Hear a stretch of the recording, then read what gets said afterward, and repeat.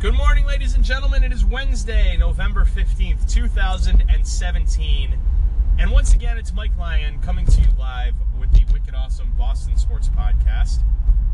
And this morning, we're going to take a long look at the Boston Celtics because they continue to be the big story in Boston and really continue to be the big story in the NBA. Last night, they get their 13th win in a row. I said that correctly, 13 in a row, after beating the Brooklyn Nets in a closer than anticipated game.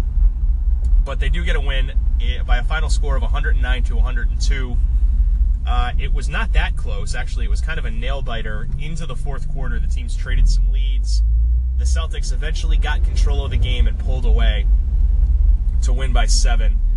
The story in this one is the starting lineup. All 5 starters for the Celtics, and that included Marcus Morris, who started the game last night. I don't know if it was for the first time this season, but he did start the game instead of Aaron Baines, who I think may be a little banged up. But all 5 Celtics starters scored in double figures to lead this team to a win. Kyrie Irving, first game back from what was deemed to be a facial fracture. He wore a mask and then took it off, scored 25. Morris, in his first start, had a big game, 21 points for Marcus Morris, but he wasn't the only one. Horford in double figures with 19. Jaylen Brown, 14. Jason Tatum continues to have a really good start to his career, 17 for the Celtics. They didn't get a ton out of the bench last night. Marcus Smart had a tough night. Did score 6 points, grabbed 5 rebounds, but took some ill-advised shots. Not his greatest. Daniel Tice, another good rebounding game, 7 boards off the bench, didn't score a ton. And they didn't get much else from their bench last night, but they didn't need to. They had a great outing from the starting 5, and again, a B game from the Celtics these days is enough to win, especially against a team like Brooklyn that is not very good. So 13 in a row for the Boston Celtics as they move to 13-2 on the young season. And of course, that's not even the biggest story of today. The biggest story of today is the fact that they are going to play tomorrow evening, and now they got to start getting ready for it. They're going to play the Golden State Warriors at home. That game's on TNT tomorrow night, 8 o'clock p.m., and we're here to get you ready for that. The Celtics are, quite frankly, just the type of team that could knock off the Warriors. And the Warriors haven't played all that great this season compared to what they can do, but you have to keep not as good as they can do in a little bit of context with the Warriors and reserve judgment on that. They're still 11-3. They've won 9 out of their last 10. And I know there was some talk that they kind of struggled out of the gate and weren't kind of clicking on all cylinders right away. Well, again, the Warriors are the best team in the NBA for a reason. Even on an off night, they're still a top 10 team in the NBA. And they're still playing fine. They're still going to present more than a stiff test for the Celtics. And, to say an 11-3 team is not firing all cylinders tells you all you need to know about the Warriors. They're still the best team in the West. So you'll have the best in the West against the best in the East, and you'll have that tomorrow night. If you look at the Warriors, and if you watch the NBA at all, you're familiar with what they bring. But you're going to see a lot of similarities between the Celtics and the Warriors tomorrow night. The Celtics are a team that have played the Warriors tough in the past. I think probably because they play a very similar style. They move the ball. Both teams move the ball. Both teams are not huge. They rely on athleticism. They rely on, versatility. Guys playing in different roles that they might not otherwise be, characteristically suited for. And they also play good defense. If you watch the Warriors, Steph Curry is the superstar with good reason. He can make shots from literally anywhere on the court and does. He can get his own shot, moves well without the ball. I mean, there's a reason he's the best shooter in the NBA and one of the best players in the NBA. He gets all the attention. His backcourt mate, Klay Thompson, is, to me, one of the most underrated players in the National Basketball Association, if not the most underrated. And that's saying a lot because Klay Thompson's a superstar in his own right. He's won a couple of championships. He's playing for the best team in the world. He's one of the best shooters in the world. He gets plenty of attention, but I'd argue that he does not get enough attention. the focus on Klay Thompson is on the fact that he's a superlative shooter, and he is. Between Curry and Klay, I mean, they have probably the best two shooters in the NBA in the same backcourt. And then when you add in Kevin Durant, who we'll get to in a second, you wonder how can anybody guard these guys, and truth be told, no one really does. But Klay Thompson, in addition to being a great shooter, is an elite defender. And when I say elite, he may be the best backcourt defender in the nation, in the NBA. Avery Bradley had something to say about that. Marcus Smart's really good too, but I don't think either of these guys, as good as Avery Bradley is and as good as Marcus Smart is, I don't think either of them hold a candle to Klay Thompson. When Klay Thompson wants to lock you down, you're not getting anything. You know, he's 6'7", he's long. No one realizes that. The guy's 6'7", and he moves like a gazelle. I mean, he's a 6'7" shooting guard and can really run with and play laterally with anybody in the NBA. I mean, his defense is probably like Michael Jordan's. I mean, it's that good. And so when you're watching tomorrow, it'll be interesting to see who Klay guards, because I mean, in theory, he would get the other team's shooting guard, which might be Jaylen Brown. But I wonder if Steve Kerr will have him guard Kyrie Irving tomorrow night, just because he can. And like I said, he poses the toughest possible defensive assignment. So the Celtics secondary players, that was a tongue twister, will have to play a big role in this game, because Kyrie's going to have to work to get his. And it's not to say he can't get his, but he's just going to have to work to do it. Steph Curry's not a bad defender in his own right, by the way. You know, people pick on him. They say he's only a shooter. Just an offensive mind. He's not a bad defender. Not bad. And then you get in the front court, and this is where they really excel, too. Kevin Durant, and it's one of the subplots of this game will be to see what kind of reaction Durant gets in Boston tomorrow. Obviously, a couple of years ago, when he was a free agent, the Celtics were on him heavily and were one of the finalists. Did a really, actually, it was said that they did a really good job in kind of making their pitch to him. They brought in Tom Brady and I think maybe somebody else to help pitch Durant.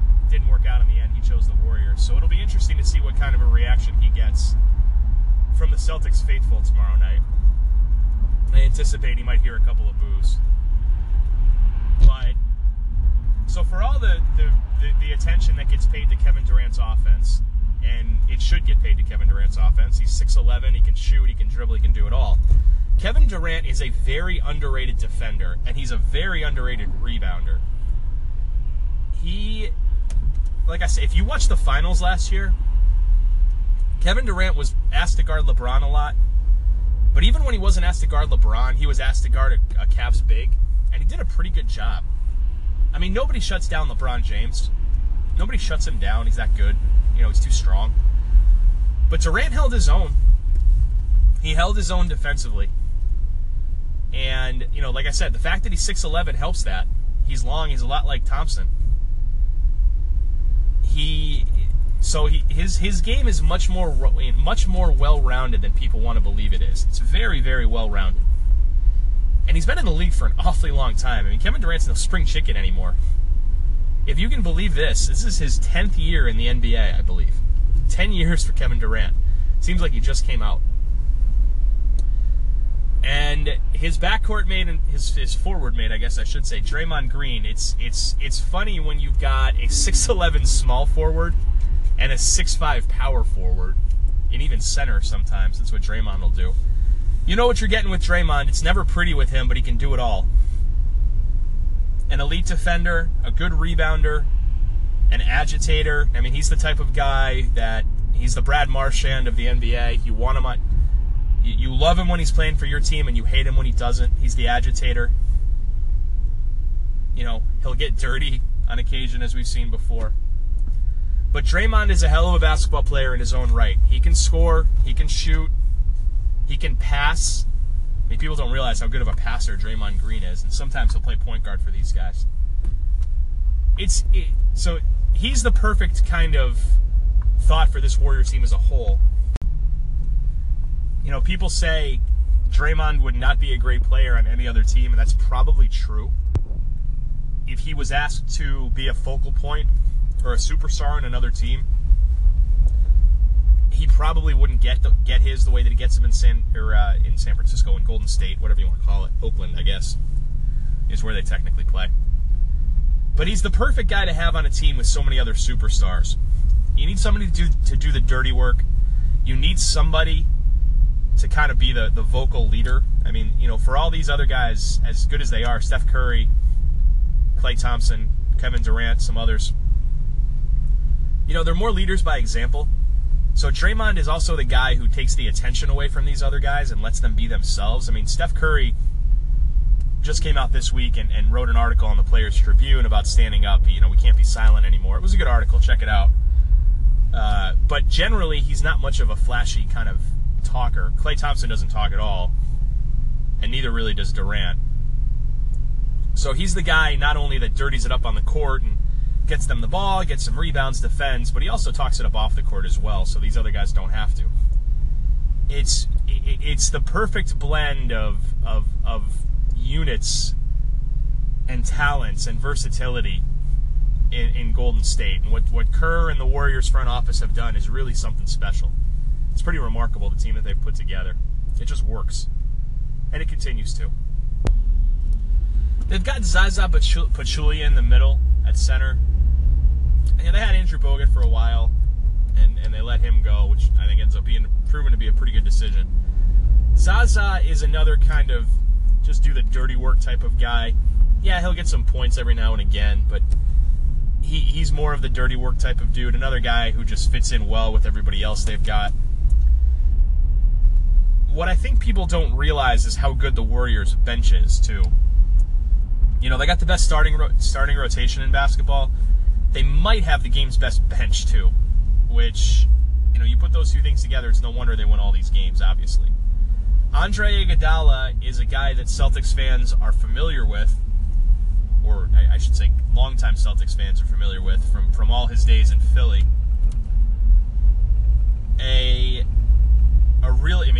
He was the best player on the 76ers team for a while. He was the star for the Sixers. And the Sixers weren't all that good when he was the star, but he was still like the main option. So, you've got another team's main option as your sixth man.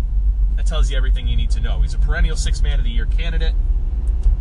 Gives you offense, can jump out of the gym. He seems to be, a couple of years ago, he was best known as the guy who got blocked by LeBron in Game 7 a couple of years ago. And that's how he's kind of known in Cleveland. But he's certainly way more than that. This guy's a good player, and he's perfect off the bench for them. Can score, can jump, can defend, can rebound. Great energy guy to lead your second unit. And he's often on the court late in games, too. They've got Sean Livingston. And if you know anything about Sean Livingston's story, it's a miracle that he's even playing, let alone playing well, let alone being a really productive member of this team.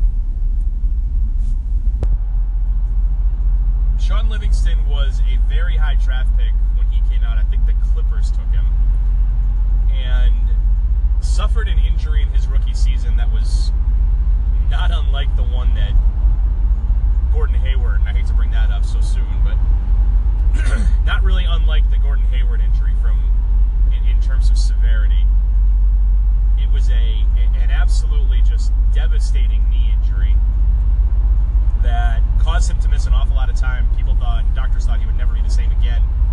Came back from it, not the same caliber point guard, I guess, that people expected when he came out, but he's still pretty darn good. And is a very, very reliable bench piece for the Warriors. And they go to him often, they go to him frequently. He's become a really good player. It's hard not to root for him given what he's kind of gone up against. They've also got some relatively new pieces. David West is a guy that Celtics fans are somewhat familiar with. The veteran signed on in Golden State and is giving them some offense off the bench. Averaging 6.5 points, gets some rebounds as well. Obviously been in the NBA a long time, understands how it goes, gives them a veteran presence. And this year they went out and got Nick Young, Swaggy P, who, no question, is probably thrilled to be in Golden State. He was the, kind of most famous for being the key player on some bad Lakers teams, or some, maybe in spite of the fact that he was on the team they were bad. But another kind of an instant offense guy off the bench. Doesn't play a ton of defense, but they've got plenty of other guys that do that. Instant offense guy, shoots it, can get to the rim. And they've got him playing within the system. So if you get Nick Young playing within your system, he can be a weapon for you, and he's certainly become that in Golden State. They've got a bunch of other guys, Patrick McCaw, a big man, Kevin Looney, a forward, Omri Caspi, they just signed another guard. I mean, I could go through the entire roster, but suffice it to say that this Golden State team is very good, can beat you in a number of different ways, is extremely versatile, has a bunch of guys playing positions that they, might not otherwise be accustomed to. Does that sound like anybody else? If it sounds like the Boston Celtics, you wouldn't be alone in thinking that, because I sure do. I think the Celtics are well on their way to emulating what the Warriors do, because that's exactly what the Celtics have right now. They've got a bunch of guys who are versatile, who can do different things with the basketball, who defend, and they've got a deep team. It's not quite as deep as the one in Golden State. Look, no team in the NBA can say that. No team's as deep as the Warriors. But the Celtics are well on their way to emulating what the Warriors are doing. And the Warriors are not going anywhere, by the way. The Warriors are still pretty young, if you think about it. Steph Curry just turned 30. Klay Thompson's about the same age. Draymond might be a little younger. Durant's still pretty young. I mean, Durant's been in the NBA 10 years. But Durant, I don't think, is 30 yet. If he's 30, he's just 30. So they're not going anywhere anytime soon. They've got the coach that's going to be there forever. I mean, Steve Kerr. He's been to 3 finals in a row, won 2 of them. Maybe the best basketball mind next, with Greg Popovich and Brad Stevens in the NBA right now. I mean, the organization is there to stay. The Warriors are going to be good for an awfully long time. And Steph Curry just re-signed for big money. They'll get Thompson re-signed too, I'm sure, if they haven't already. They'll figure out a way. But the Celtics, if they're trying to be like the Warriors or trying to emulate what the Warriors are doing, they're doing a good job of it. I mean, they're not there yet. They're not as good as the Warriors yet. And down Hayward, again, they're not as good as the Warriors probably with Hayward. They're certainly not as good as the Warriors without them. But they're doing a lot of the same things that the Warriors do, and it's translated into success certainly in this young season. So that's going to be a fun game tonight. I would like to say the Celtics are going to win it. And how about this? I'll go out on a limb and say the Celtics make it 14 in a row. I'll say they win the game 109 to 107. How about that? I don't know what the line is tonight. I don't really care. I think the Celtics will hold, or tomorrow night I should say. I'll say the Celtics hold serve on their home court. I don't think they'll win in Oakland when they go out to play there later this season. They won't win there. But I'll say the Celtics will hold serve on their home floor. 109-107. They're playing well. They're playing together.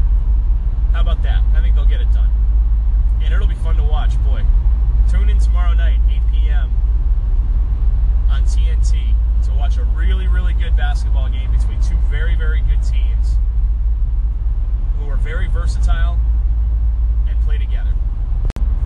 So let's wrap the show right there. A little bit of a shortened show today, but there's only one big story in Boston sports right now, and it's the Celtics, and that game tomorrow is the big deal.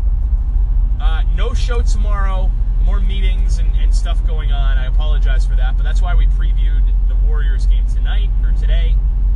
The game is tomorrow, by the way, not tonight. So if you're tuning in TNT tonight, you're not going to see it. The game is tomorrow at 8 p.m. No show for us tomorrow. Friday, we will be back. It'll probably be a little later in the day, but we will do Patriots Preview Friday. We'll get you ready for the Oakland Raiders. We'll see. We'll have a better better picture of who's going to play for the Patriots, if they're going to get Hogan back, Marcus Cannon, who's dinged up, who will not play. We'll have a much better idea of that, so we'll get you all ready for the game. Otherwise, enjoy the rest of this week. We will see you Friday morning on the Wicked Awesome Boston Sports Podcast. Goodbye, everybody.